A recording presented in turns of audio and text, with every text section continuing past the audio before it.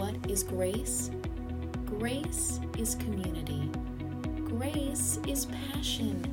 Grace is for everyone. Well, last week many people watched in shock as U.S. citizens pushed past police and broke into the Capitol building in Washington, D.C. I've since heard from several of you about how this has impacted you. Some are angry, some are scared, some of you aren't sure how to feel. The seizure of the Capitol is surely an important sign, even if we aren't quite sure what it signals.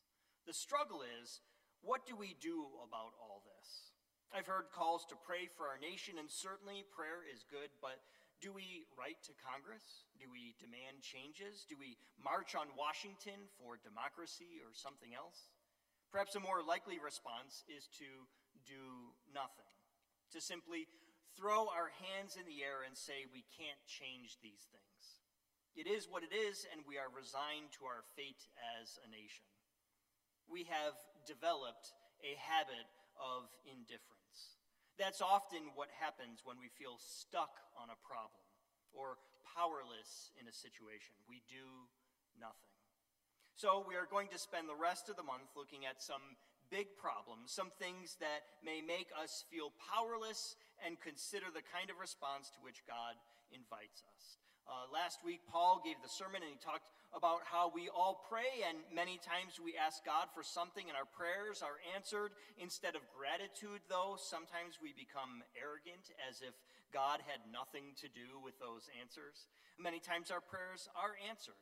But today, we're going to look at the other side of the coin.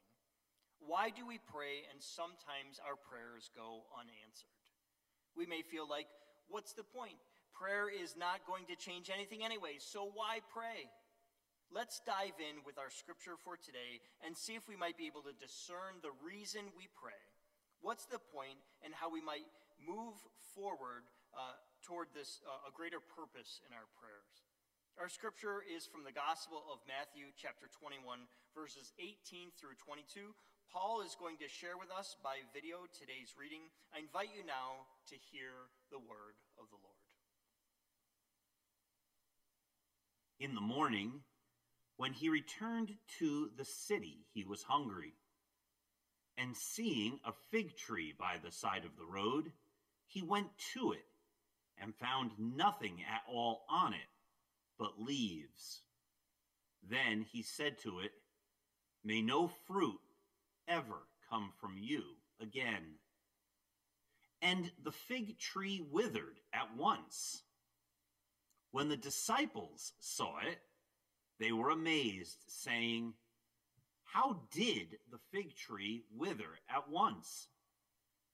Jesus answered them, "Truly I tell you, if you have faith and do not doubt, not only will you do what has been done to the fig tree, but even if you say to this mountain, 'Be lifted up and thrown into the sea,' it will be done. Whatever you ask for in prayer, with faith, you will receive." And from Genesis 32:28, then the man said, "You shall no longer be called Jacob, but Israel, for you have striven with God and with humans and have prevailed." The word of the Lord for the people of God. Thanks be to God. Will you pray with me? God, we pray that we may truly be an inclusive community, passionately following Jesus Christ. Help us to hear you speak to us today, that we may live a life of genuine, abiding faith. Amen. I thought you'd appreciate this joke. A woman was well known for her faith and for talking about it. She would stand on her front porch and shout, "Praise the Lord." Next door to her lived an atheist who would get so angry at her, he would shout, "There ain't no Lord." This woman, she fell on hard times and would pray to God to send her some assistance. She stood on her porch and shouted, "Praise the Lord. God, I need some food. I'm having a hard time. Please, Lord, send me some groceries." And the next morning, the lady went out on her porch and saw a large bag of groceries and shouted, "Praise the Lord!" The neighbor jumped out from behind a bush and said, "Aha! I told you there was no Lord. I bought those groceries. God didn't." And the lady started jumping up and down and clapping her hands and said, "Praise the Lord. He not only sent me groceries, but he made the devil pay for them. Praise the Lord." These are the kinds of stories that we like. A prayer is offered by someone in need, and a prayer is answered, maybe even in unexpected ways. But it's a cut and dry case. But too often, life is not like that. I know of a woman who was pregnant with a baby. The parents had struggled for years to have a child, and partway through the pregnancy, she was told, "If you bring this baby to term, you are going to die." She told her pastor, "I thought God could and would do anything if enough people prayed." But people did pray, and God didn't do anything. It seemed to this woman that God had turned his back on her. What good was a God that wouldn't save her baby? Many struggle with this, especially because so many Christians claim that God answers their prayers all the time, even for things that seem to be of no consequence. I remember when I was a little boy and my mom prayed for an open parking spot at the grocery store, and then it happened. Someone pulled out and she got rock star parking and praised God for it. Just yesterday, I caught myself praying for my football team, the Buffalo Bills, to win their football game, and then they won. Just a few days ago, the heating guy came into my office here at the church.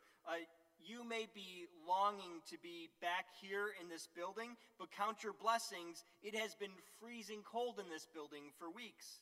As he got to work, I told him I'd be going to another room if he needed me for anything, and he said, "Say a prayer for me that I can get your heating working." Does God decide who gets heat and who doesn't? Does he control the outcome in sports and parking spots, but utterly ignore the rest of us when it comes to cancer and unborn babies or the pandemic? Turns out we are not alone when it comes to these questions, and there are even examples in the Bible of specific unanswered prayers. What is going on that we say God is loving and kind, yet our prayers for health and life and love go unheeded? As we dive into this series on indifference, one clear cause of that apathy toward God is when we pray at our most desperate hour and nothing happens. Why? People say, fine, if God won't watch out for me when I need him, then he must not exist. Or they say, if he ignores me, then I'll just ignore him. And if that's what's really going on, if that's what's really happening, they are being perfectly reasonable. I think a path out of this pattern has to be to answer this seeming contradiction. Let's see if we can understand what prayer is, what it's meant to be, and why our prayers go unanswered. Jesus says in Matthew 21, "If you have faith and do not doubt, whatever you ask for in prayer with faith, you will receive." It looks like Jesus is promising to give us whatever we want.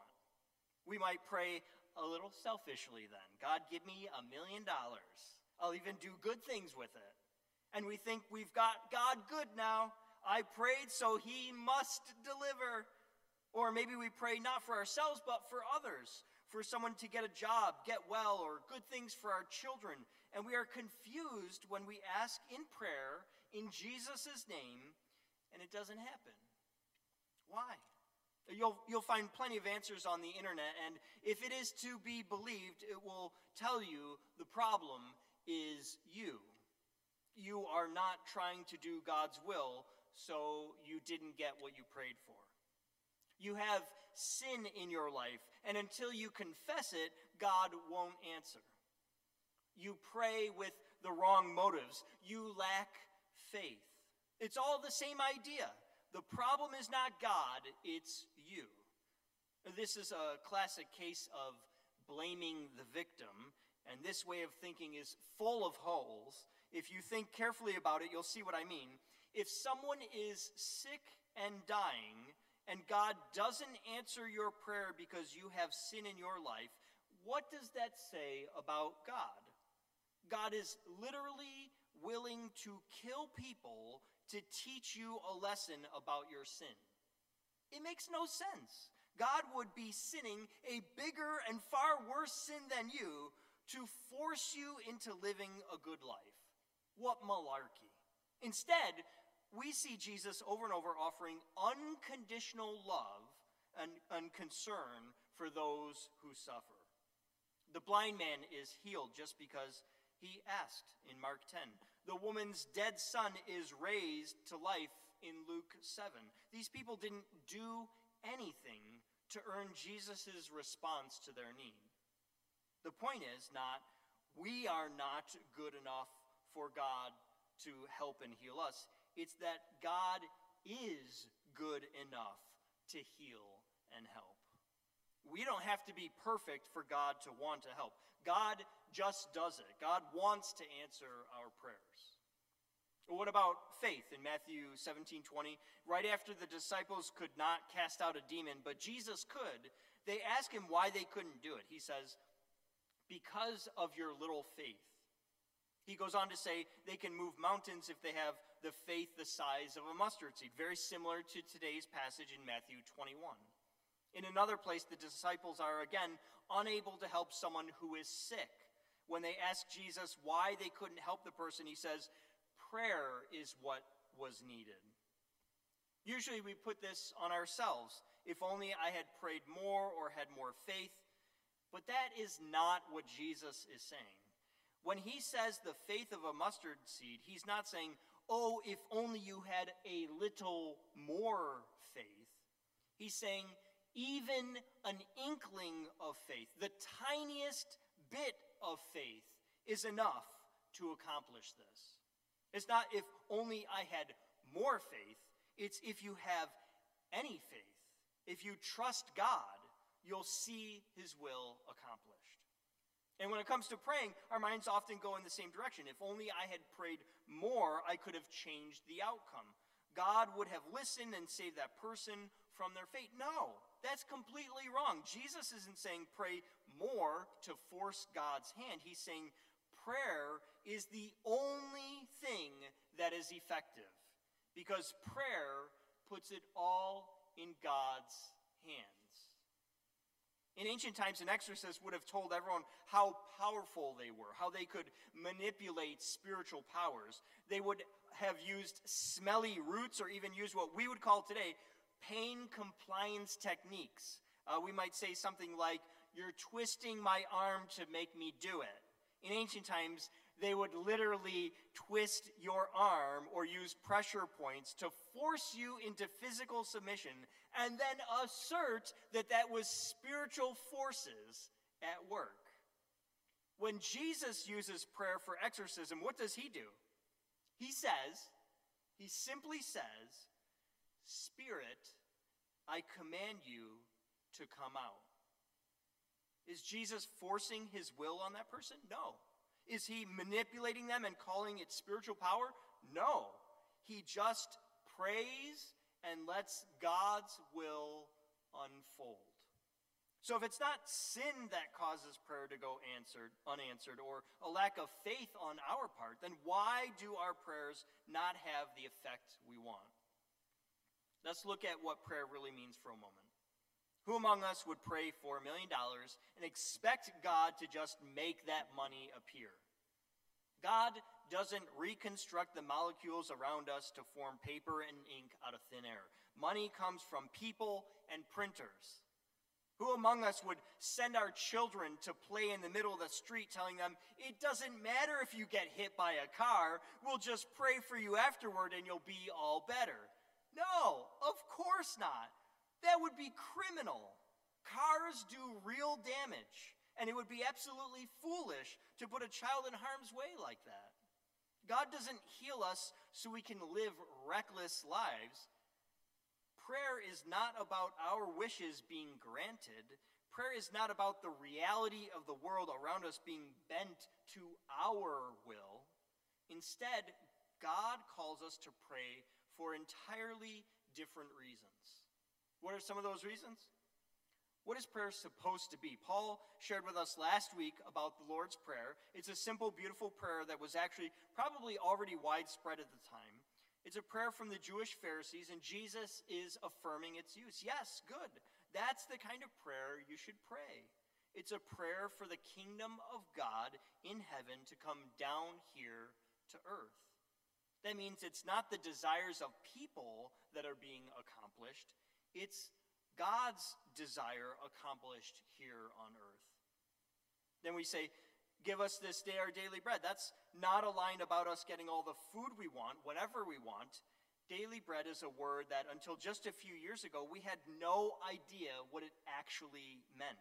That's because the only place in the whole history of the world that word ever showed up was this one prayer in the New Testament. We came up with daily bread as a best guess translation. The word is epiousios, and the church 1,000 years ago translated it as daily or super substantial bread.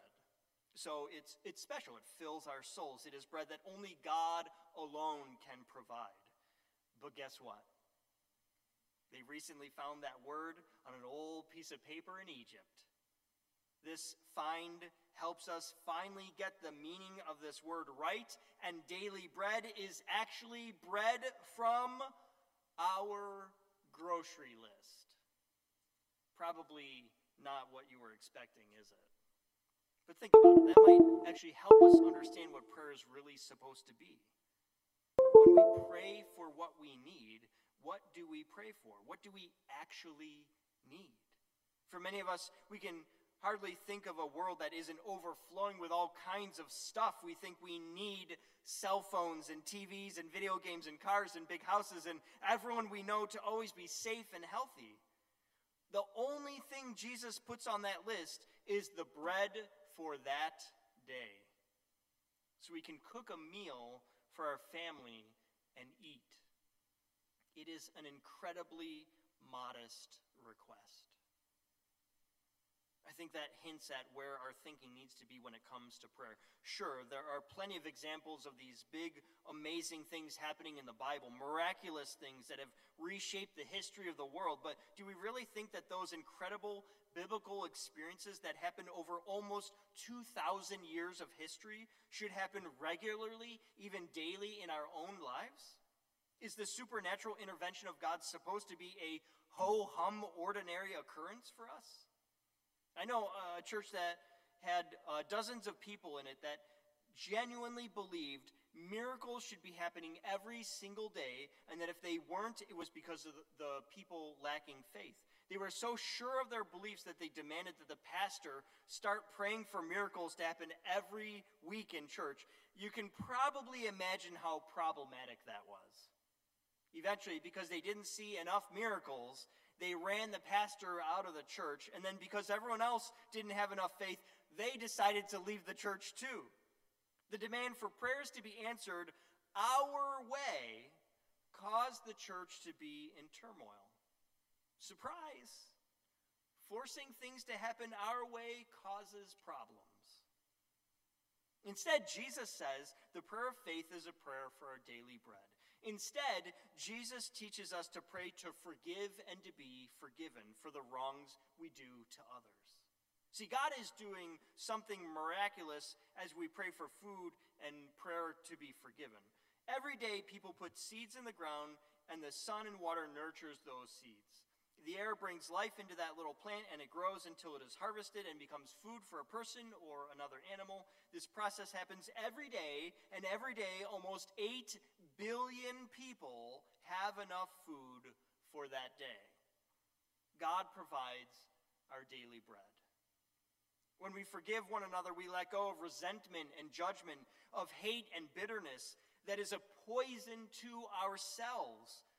You are free when you forgive. I think of the tiny particles that make up our universe. Have you ever wondered about atoms and what makes an atom stick together? There are protons and neutrons and electrons, but why do they stay the way that they are? There's something called gluon that in some fantastic, unbelievable way keeps it all together. That's what God does on a cosmic level. Every day, our lives are possible because God is holding it all together. It is a miracle of epic proportions. But we don't call it that because miracles, by their nature, must be outside of the ordinary. When we pray to God in honor of these fundamental principles that hold the universe together and keep us alive. We thank God for the air we breathe and the clean water that gives us life for another day. Now, I know this leaves much to be desired. Should we stop praying for miracles? No, of course not. But we've got to keep our desires, our way of looking at the world, in check and trust that God is at work. God knows, God hears, and God is working on the fundamental goal of bringing heaven to earth, where there is no pain, where there are no more tears. Can you pray with faith that God is establishing a new order that is changing the fabric of this universe? Despite your pain, despite your losses, can you pray that God is good and that you trust God no matter what?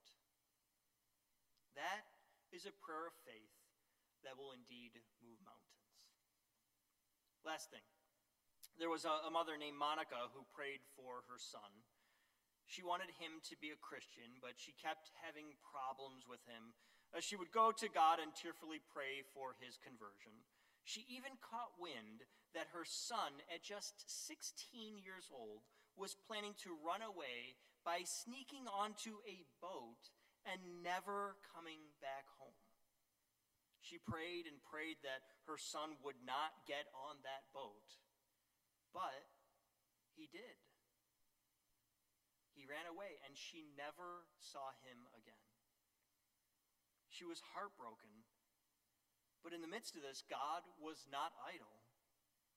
Monica's son was named Augustine, and one day he would indeed experience conversion, and he would become one of the greatest theologians the world has ever seen. He says of his mother, "And what did she beg of you, my God, with all those tears, if not that you would prevent me from sailing? But you did not do as she asked you. Instead, in the depth of your wisdom, you granted the wish that was closest to her heart." May we have eyes to see and ears to hear that God may not give us what we want, but he is granting us the deepest needs of the human heart. May we pray for the kingdom of God and for the faith that it will come here to earth. Amen? Amen. Go with this blessing. May the God over all things go with you. May you experience peace and life and hope in the one who is with us in every situation. Go with the peace and joy of knowing that God does hear you. God does answer your prayers. God is with you always and forever.